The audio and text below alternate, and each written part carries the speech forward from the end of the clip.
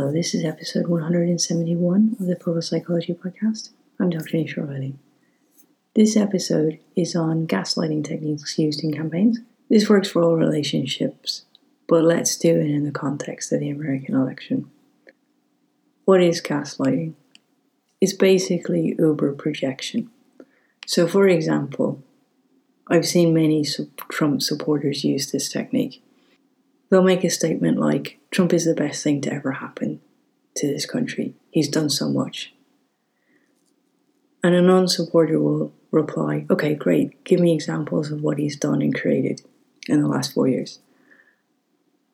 And they'll respond with, I don't have to justify myself. And that's the end of the conversation. And they will keep repeating over and over about not justifying themselves to you and not ever answer the question. In a relationship scenario, there's a moment where someone goes to hit you and you're told you imagined it. How could you possibly accuse me of such behavior? What's wrong with you? How can you disrespect me so much?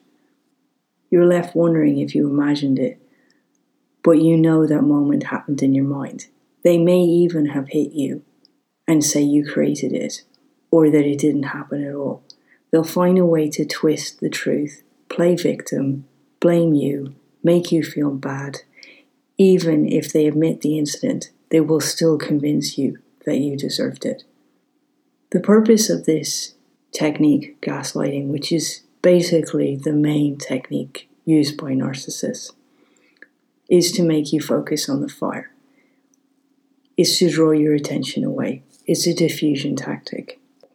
There's a sense for them that all attention is better than no attention, and that matches the very unrealistic, inflated self-opinion that they have of themselves, which interestingly, I've seen that the Trump supporters themselves tend to mimic that viewpoint as well. They do it to erode your sense of self, what you believe to be true about yourself, the world, those who you admire in your life. And it's a technique used to distance you from the support structures in your life, from your friends or your family who will help you and support you and believe you. They use that as a technique to pull you away from those support mechanisms in your world. There are many articles and many recordings and many experts who talk about narcissism. Really, it's very simply about attention. And I suppose I've tended to focus on the roots of the condition and the reasons that it comes about and how to break those cycles. I'm a very practical person, and so I work with families, particularly who are trying to break the generational cycles. So the roots for me of narcissism are down to the lack of bond with the mother. I often see that this occurs where there's been postnatal depression in particular. It's quite common with premature babies because often premature babies and postnatal depression can go together. It can be present because of a traumatic birthing situation or an event that causes over-sheltering of the child.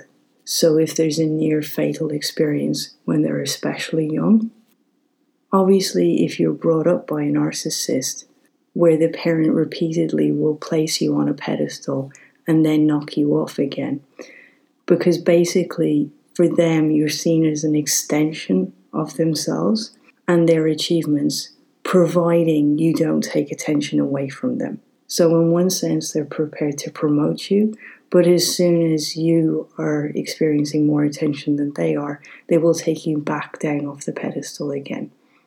In generational cases, I find that some personalities are more predisposed to having narcissistic traits than others. And I suppose that's been the focus of my research. And I also tend to draw very complex cases of split personalities to me. And basically, in these cases, in moments of stress, we get the worst aspects of two personalities.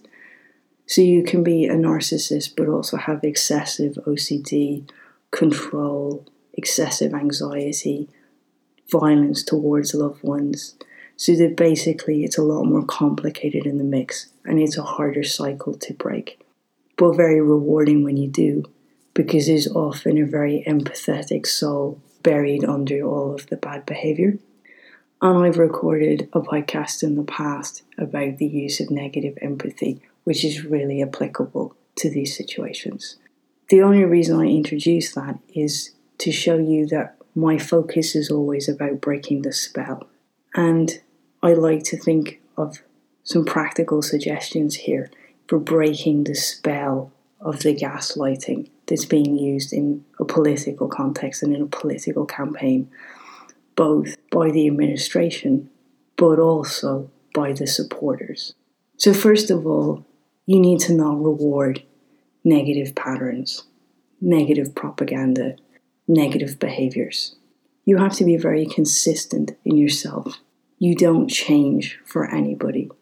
That's a very important tactic while dealing with narcissists, because they expect you to change and to need their approval and to change to match their behavior. So if you can stay very consistent in who you are and what you believe in and who you believe in your life, that makes it almost impossible for them to have any control over you.